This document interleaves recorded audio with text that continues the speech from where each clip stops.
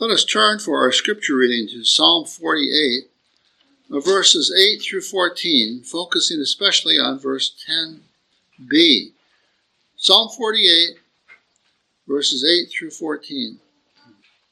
Beginning to read then with verse 8. Hear now the word of the Lord.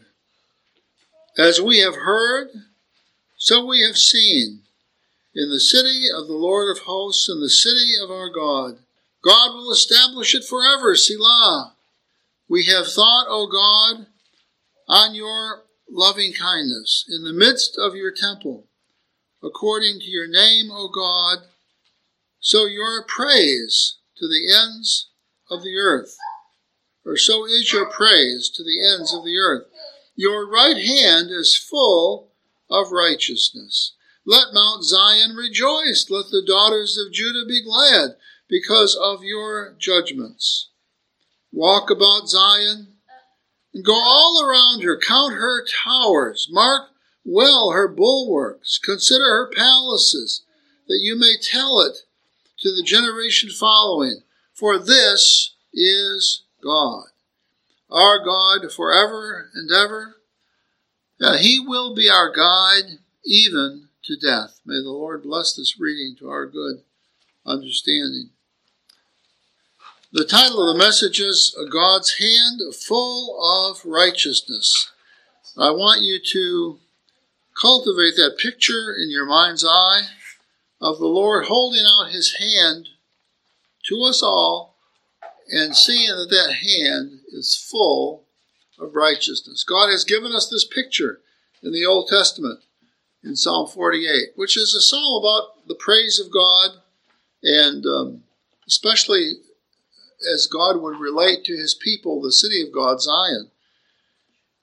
And so Psalm 48 paints the big picture for us. And in the midst of this big picture, it says in verse 10 that the key to it all is the righteousness that is held in the right hand of that one who is the right hand at the right hand of God the Father. And so it's a beautiful picture, and God wants us to meditate upon that, and we know that by his inscripturating this and giving it to us in this way, because he wants us to see the largesse, the riches, the wealth of the blessing that is in his right hand. Now, when we think of this, we think of how we use our hands to give gifts to one another. And is it not exciting for us to have young children, babies, and for their first birthdays to come with our gifts to them in our hands? We all have, even to the end of our lives, we have good thoughts about receiving gifts. And no doubt, in some cases, goes back to these early gifts that we give our people, give our children in their youngest days. And we delight as parents in hoping that the children will be excited by these things. And I know the last time that I saw this done in this church was with the McMullins and Liza's first birthday last year, and it was wonderful to see. The more her eyes lit up with excitement, and that was just the first one. So John and Audrey were trying to teach her how to get excited about her birthday and about receiving gifts. Well, that our lives, we build upon that, don't we? We build upon that, and we cultivate that sense of wonder. And that's what God is trading on here. Is saying that his right hand is full of righteousness. And if we ask ourselves what are the best gifts that we could give each other, part of that we'll deal with here in the sermon. But we think, could be diamonds, could be baby gifts, could be riches of gold and silver and these kinds of things. Well, God would have us focus here on the fact that in the right hand of in his right hand there is this fullness of what he calls righteousness. So it's not, it's theoretically, we should suppose that this is better than anything else that we can imagine. Better than gold, better than silver, better than electronic games, the other kinds of things that we delight in, sports equipment, beauty stuff, whatever. God points to this as being something really, really special. And so I want you to notice here 5 things about this. Ask yourself about this. First of all, what it is, what this righteousness is. Secondly, where it is. Thirdly, to whom it is given. Fourthly, the resultant exaltation upon the earth, and then kind of a postscript, a PS of how this is so wonderful in its association with God. So first of all, what is it? When God says that He talks about the city of God, He talks about, in verse 8, as we have heard, so we have seen in the city of the Lord of hosts and the city of our God, God will establish it forever. We have thought, O God, on your loving kindness in the midst of your temple, according to your name, O God. So is your praise to the ends of the earth. So these are all wonderful things, and the people of God are happy with their God. Well, what is it that makes them so happy with their God? And that's where the answer comes. Your right hand is full of righteousness. Your right hand is not just has righteousness in it, but your right hand is full of righteousness. There is abundant righteousness there in the right hand of God. And so if we ask what it is, when we say this word righteousness,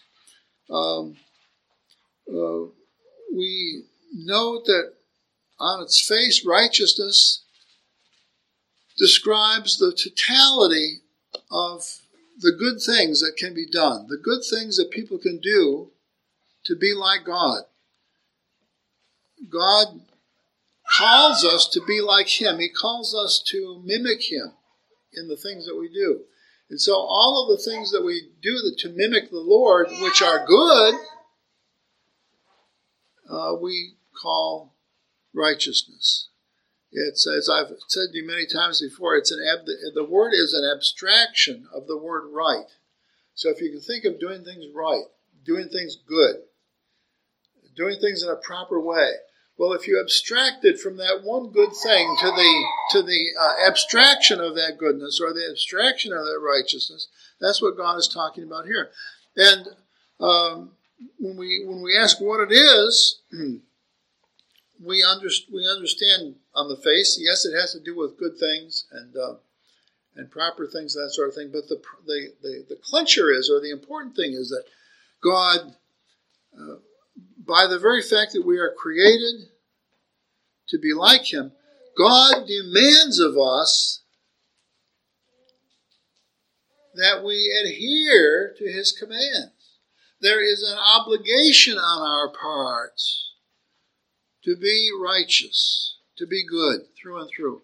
And that's the problem, because our race fell in Adam's first sin, and ever since Adam's sin, we have not had this original righteousness. We have had, in systematic theology, we call it original sin.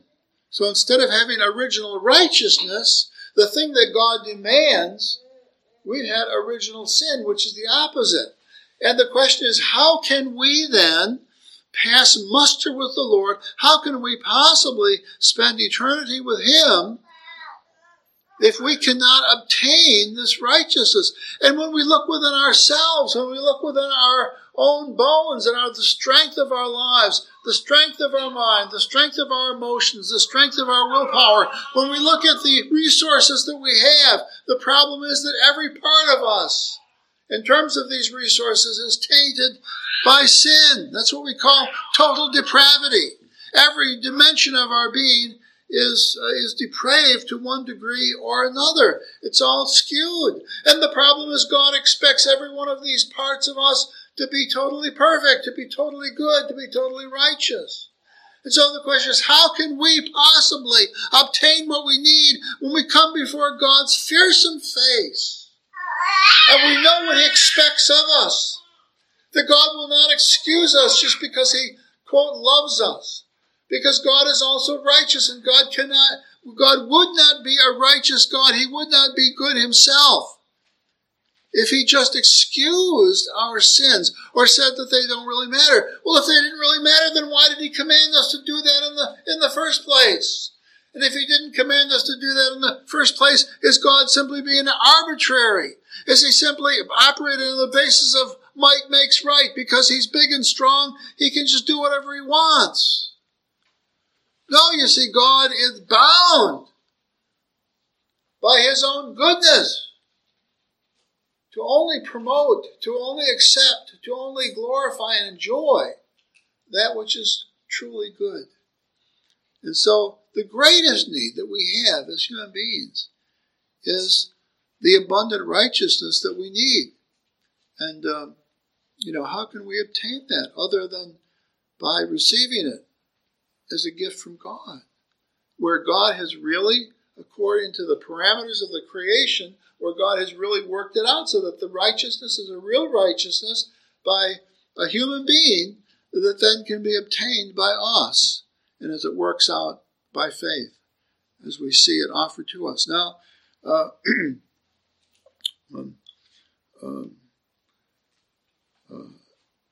if we ask ourselves, what is the greatest dimension of righteousness? This which is fulsome within the hand of God. What is the greatest dimension of that righteousness? I don't know whether you've ever thought about it, but the essence of it, or the highest dimension of righteousness, is the love of God. And again, to take the love of God back to an ethical thing that we're supposed to do, we're supposed to love God. And the Bible gives us the great command that we should love the Lord with all of our hearts and soul and strength, both Old Testament and New Testament. That is the basic command of God. So it is the love of God, even though it doesn't sound like something that we should do in an ethical sense, it is part of that ethical process. And so for God's right hand to be full of righteousness, it has to be full of this, the full love of God. Now, we know that we ought to love God. Why? Because He's very good. He's the best thing. We're never satisfied in this world to show our affections for those things which are lesser. No, we're supposed to show our affections or our love for those things which are better, which are more superior. If we love the baser things of this world in the place of those things that are higher, it just shows our wickedness, doesn't it? And so the greatest need that we have in terms of righteousness is the full love of God, loving God with all your heart and your soul and your mind. So when we think of the right hand of God being full of righteousness, it is full of this superior love which we're supposed to have of the Godhead, so that God will supply that which we don't have. We don't love God like we should, but there is a love like that available, and it's part of this package of righteousness that God has in His hand. Your right hand is full of righteousness. That means your right hand is full of the kind of love that is absolutely necessary to pass through the judgment of God. When we come before the Lord, despite the fact that in the flesh we still don't love Him as we ought, because we have Christ, we will pass the strictest test imaginable. I don't think any of us really like tests where we can really fail. Where really failing is a very possible result. None of us like that. I know in the counseling, since he's not here, I can talk about it a little bit more. But in the going up to this Ohio regional for racing. When Caden thinks about the fact that he can fail and get beat and lose, he's not very excited about running.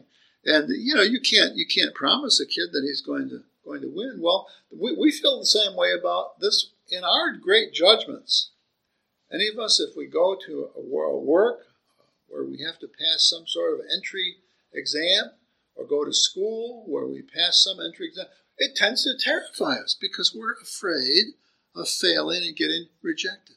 But in this case, you see, because God's right hand is full of righteousness, there's a sense there where there's no righteousness that will be expected of us that will not be supplied by God's own hand.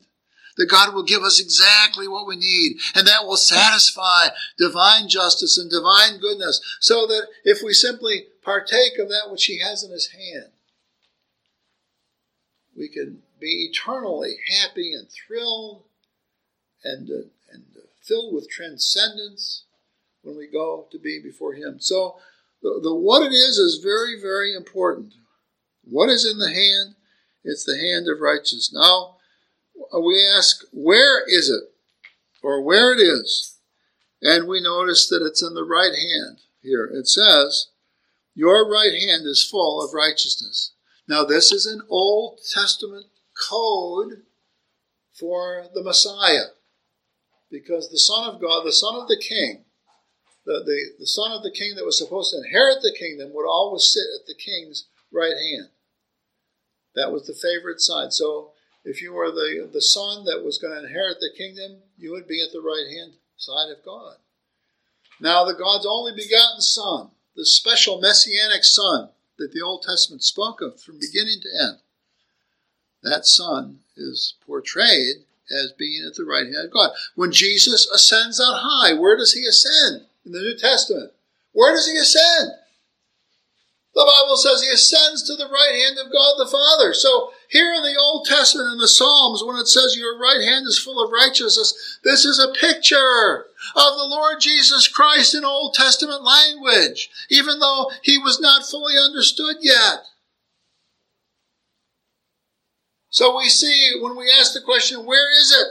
Or where it is, we see that it is bound up in this one who ascended on high and sits at the right hand of God.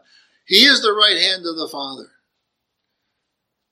The Son through whom God will completely win over the world. And it will be a token then of his reign and his wonder. The right hand of the living God. There is only one legitimate son. There is only one legitimate place for this righteous to be, and it is with the living God. And what we see, we just finished preaching through the Gospel of Mark, and you saw through the Gospel of Mark, all the way through, you saw this determination on the part of Jesus to start the course and to finish the course. There was a concentration there. And even at the end, when he's being tried in the court of Herod, he's asked questions and he's not answering them, because he realizes that these questions are just in a sense foolish questions. They're trivial questions. They're questions that do not understand the whole of the matter.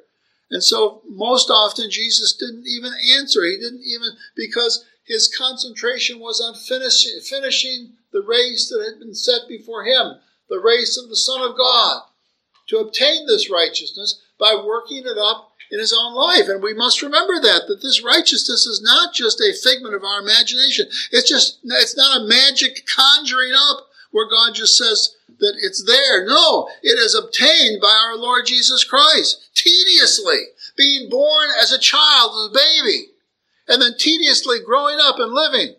If you think that the teenage years or the early youthful years and the teenage years, if you think that they're tedious to you as an adult, Think of them in terms of the Lord of glory, the Son of God. Jesus Christ humiliated himself to go through these humble paces day by day, waking up crying as a baby because he was hungry, and then getting fed on his mother's breast, and then learning how to be a young man, and hearing his parents tell him what to do. And then he always did things properly, but still there was a tedium there. There was a meticulous development there. And each day, each thing, each moment of his life, he did it right. And in the end, the millions of things that he did right add up to this glorious word, righteousness. Our righteousness is bound up in Jesus Christ in his active life, in his act of what we call in systematic theology, his active obedience.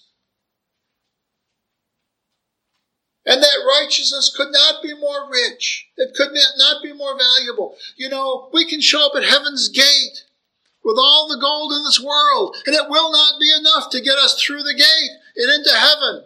We could have silver, we could have diamonds, we could have accomplishments of our lives, works that were done according to the flesh. They would not be enough. They would not avail us. They would not get us past that gate.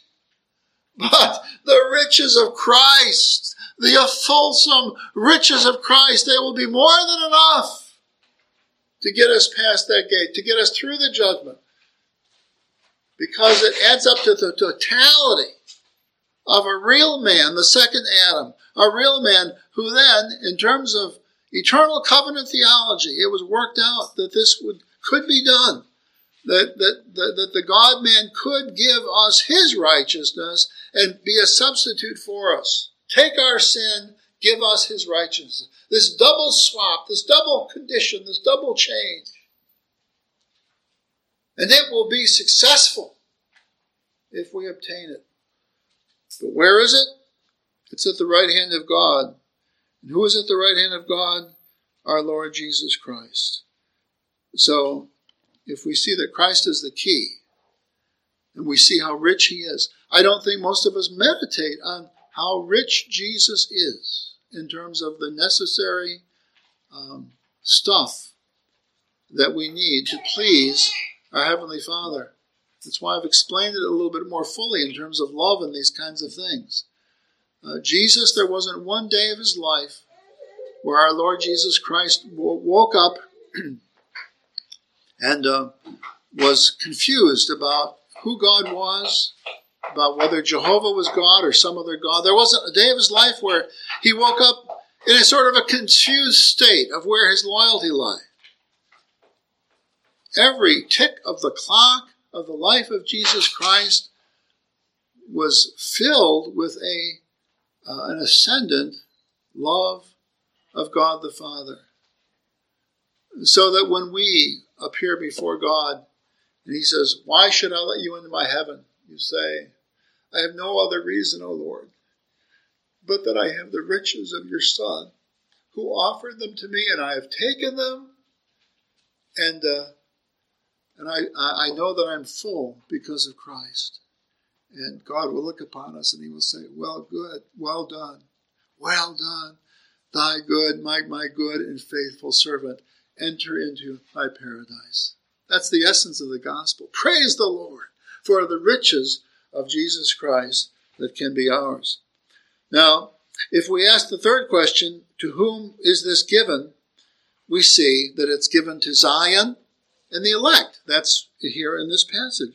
It's given to Zion. The reason that this is a song of praise and glory, the reason that it's about the city of our God, is because it is given to those people whom God has selected out of his own love, out of his own free choice, to receive it. And all of those people are made up. They are called, in the Old Testament, they're called Zion, which was the city of God. And in verse 8, it says, in the city of the Lord, or in the city of the Lord of hosts, in the city of our God, God will establish it forever. Well, that's a metaphor for the people that are in the city. God was not concerned about the masonry of Zion or the masonry of Jerusalem. That gets knocked down and that sort of thing. But it's the people of Zion that he calls Zion, that he metaphorically calls Zion. And he says, we have thought, O God, on your loving kindness in the midst of your temple. Well, what was in the midst of the temple? It was the Holy of Holies. What was in the midst of the Holy of Holies? The Ark of the Covenant, where the law of God was positioned underneath the mercy seat. Because we needed somehow to have that law of God taken care of for us by the mercy of God. And so that's given to the people of God, and so this psalm rejoices at the people of God because they are in this position to obtain this inheritance that is worked out by God himself. Because his right hand is full of righteousness and they partake of it, they take of the right, they put their faith in this righteousness, then they receive the right to be the people of God. They receive the right to be called Zion, the city of God. And as such, they rejoice. And that's the fourth point. What it is, where it is, to whom it is given. The resultant exaltation is fourth. The resultant exaltation, we can see that in verses 11 through 13. Let Mount Zion rejoice. Now, God is using Mount Zion as a metaphor or a picture for his people. He wasn't interested in the mountain, that the mountain would jump for joy before his face. No, it's the people who live there. So let Mount Zion rejoice. Let the daughter of Judah be glad. The daughters of Judah be glad. So there he makes a metaphor for all the people of God using the daughters of Judah. Women of the church, be glad. God has used you as a metaphor for the whole church, a picture for the whole church. Let the daughters of Judah be glad because of your judgments. Walk about Zion and go all around her. Count her towers. Mark well her bulwarks. Consider her palaces, that you may tell it to the generation following. For this is God, our God forever and ever. He will be our guide, even unto death. And so the resultant exaltation is because of the victory that is obtained by obtaining the righteousness of the right hand of God. This is why when people talk about the Old Testament as if it's only law, or that they think that Moses agreed with the Pharisees that works salvation was how you got to heaven. Psalms like this and verses like this just cast that into rubble. The Old Testament believed in the gospel too. And they held that all of those people that have enjoyed the gospel, they were the ones who really made up the Old Testament people of God. Paul says in Romans 9, or Romans 10, not all Israel is of Israel. In other words, not all physical Israel is spiritual Israel. Spiritual Israel was the real Zion. The outward Zion was the towers and that sort of thing, but the real Zion was the people of faith. And the people of faith exalted. Let Mount Zion rejoice. Let the daughters of Judah be glad. Walk about her. See, look at the city that God has created. Look at the people that God has saved. Look at the elect, brothers and sisters. What a magnificent memorial that is to the kindness and the mercy of God. Consider her palaces. Consider these bulwarks, the towers. The most glorious dimensions of Zion have to do with the work of God and the salvation of his people. So let us stand back and be glad. And then the very last point here is that this is part of the essence of God as we know him. This is part of the essence of the covenant of grace. Verse 14, for this is God. In other words, you look at what he's done. You look at the righteousness that he's supplied. You look at the righteousness in his right hand, which is able to establish us even unto the uttermost. You look at that, and as far as we know, that is God. When we think of God, when we notice God, we see him as the God of the covenant of grace, God.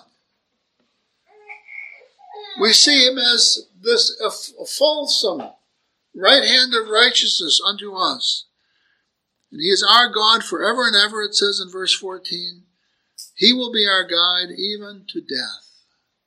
So the Old Testament people had an understanding of how faith worked to get us through death, that faith was a way of overcoming death, that faith had to do with eternal heaven and eternal fellowship with God the Father.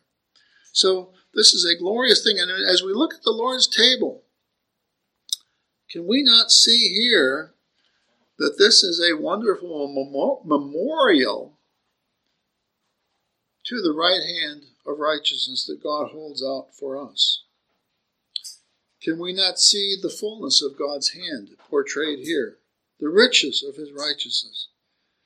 The fact that these celebrate the fact that he's able to save us to the uttermost, that there's nothing that can be demanded of us which will flunk us, that is not found in the right hand of the Lord Jesus Christ and his accomplishments. Let us rejoice and be glad, and let us eat and enjoy his good hand. Our Father and our God, we pray that thou wouldst be with us as we go forward now.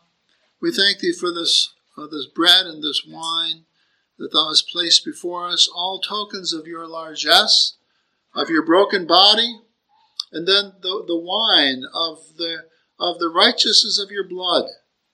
That this was blood that was spilled, but it was not blood that was guilty. It was innocent blood. It was blood from the Lamb without blemish. And so it is able to cleanse us, even unto the uttermost.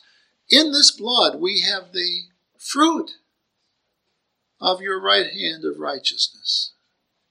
Let us, O Lord, rejoice and be glad in the supper you have put before us. In Jesus' name we pray. Amen.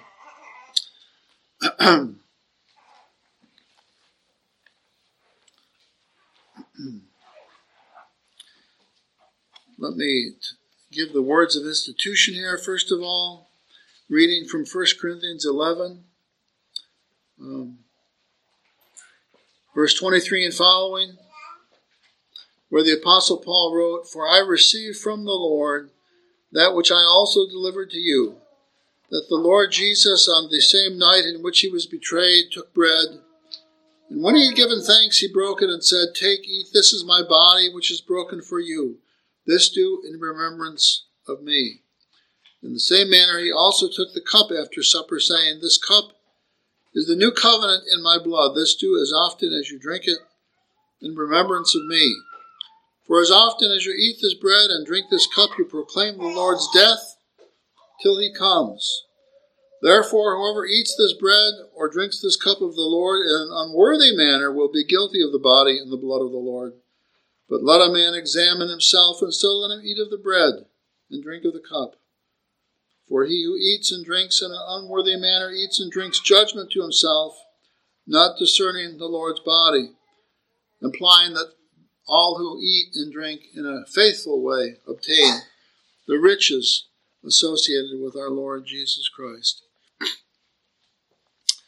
Our Lord Jesus Christ instituted the Holy Supper as an ordinance to be observed by his church until he comes again, as it has just been read to you. This is not a re-sacrificing of Christ, but a remembrance of the once-for-all sacrifice of himself in his death for our sins. Nor is it a mere memorial to Christ's sacrifice. It is a literal means of grace by which God feeds us with the crucified, resurrected, and exalted Christ. He does so by his Holy Spirit and through faith. Thus, he strengthens us in our warfare against sin and in our endeavors to serve him in holiness. The sacrament further signifies and seals the forgiveness of our sin and our nourishment and growth in Christ. The bread and wine represent the crucified body and shed blood of the Savior, which he gave to his people. In this sacrament, God confirms that he is faithful and true to fulfill the promises of his covenant, and he calls us to deeper gratitude for our salvation, to renewed consecration, and to more faithful obedience. The supper is also a bond and pledge of the communion that believers have with him and with each other as members of his body. As we come to the Lord's table, we humbly resolve to deny ourselves, to crucify the sin that is within us, to resist the devil, and to follow Christ as becomes those who bear his name. Now, we're not only supposed to explain the table, but we're supposed to fence the table, since there is the possible negative coming from the table. If we approach a holy thing of the Lord in a profane or unholy manner, what can we expect other than to get his curse and his wrath upon us? Supposing something is just common when it is indeed so special. So we must come to the table in faith. We must come as sincere believers in the Lord Jesus Christ. Our faith must be our own. It can't be our mother's or our father's or our friends or some supposed saint or the mother of Jesus or anything else. It must be ours. And then we realize that the warning that God gives us here is not for the humble and contrite who see their weaknesses and see their frailties and see their hypocrisy and see their lax dedication to the Lord, as if the table were only for those who were free from sin. No, the table is for those who come as sinners, who understand that they are sinful and who need the grace of God. So let us then examine our minds and hearts in prayer that we might come to the table. Our Father and our God, we pray, as we analyze our lives, we pray that we might not analyze them based on some subjective dimension of our expectation, but that we would examine them based upon that holy law which you gave us for just such an exercise. We pray, O Lord, that we would meditate on the Ten Commandments, on the fact that we must love thee above all other gods, that thou must be our supreme love, that all other loves must come after that. And when we think of these loves, O Lord, we think of that love which specifies all of the rights and the wrongs of our lives. For if there is anything higher than thy law, then there is some other God who has given dignity to that law. But thou art the only God, O Lord, and so this law, thy law, is the only set of moral absolutes to which we are to compare ourselves. And so we pray, O Lord, that we would see thee as our Lord, our only true God. And we pray that we might see this law as thine only true law. We pray, O Lord, that we would not make up false visions of thee, false views of thee. We pray that we would not take thy name in vain, that we would not talk a good game, talk about the Lord, when indeed we did not mean it. We pray, O Lord, that we would have the highest view possible of thy Lord's day, and that we would not so easily dismiss godly exercises on this day for the things that we would like to do or prefer doing, but that we would prefer to worship thee and to put our minds upon thee and focus upon thee and concentrate on thee and sing to thee and praise thee, whether together like this morning or together as a family later or individually in our private worship before thee. But we pray that this Lord's day might be sanctified and that we might enjoy more life, abundant life, as we turn our foot from the things that we might do to the things that thou hast given us to do. We pray, O Lord, that thou wouldst help us to honor thee as the paradigm of authority over us, and then as that paradigm is displayed in our lives through our parents, honor thy father and thy mother. We pray that as children we might honor father and mother. As adults we might honor the traditions of the fathers and mothers of faith who have gone before us. We pray that we would honor the great things of faith, the memorials that we have been handed in terms of doctrine and that kind of thing. We pray, O Lord, that we would not covet the life of other people. We pray that we would love other people as we love thee, and that we would not think of killing them or taking their lives from them. We pray, O Lord, that we would neither covet that nor the things that people have, the the wherewithal, the monies of their lives, the accomplishments. We pray that we would not envy or want to steal, but that instead we would want to give. Give us liberal hearts, O Lord, that delight in giving to other people from our abundance. O God, help us to be faithful and have fidelity. Help us, O Lord, not to have a spirit that would like to go a-whoring after other gods. Oh God, give us hearts that would not be so easily seduced by the appearances of the flesh. Oh God, help us not even to be confused by platonic categories of absolute beauty or whatever, but help us to be in love and to fall in love with those husbands and wives that you have given us that have their own beauty, their own fingerprints from thy hand. Help us, O Lord, not to want to steal then, but to give. Help us, O Lord, not to covet, but to love the blessings that fell upon other people. Help us not to lie, nor cheat, nor steal. And, O Lord, we know that we have fallen far short of this on every hand, but we know that there is one who has a right hand full of righteousness, for he has succeeded at every one of these points of thine ethical compass. Bless us then with his works and not ours. Bless us with his righteousness and not our own. Help us to see our own righteousness as filthy rags compared with his, and help us to glory in his goodness before thy face, O Lord, that we might inherit eternal life. Bless us then in this prayer, O Lord. Help us to examine ourselves, and bless us with faith to come forward and to eat and to drink of this righteousness for ourselves. In Jesus' name we pray. Amen.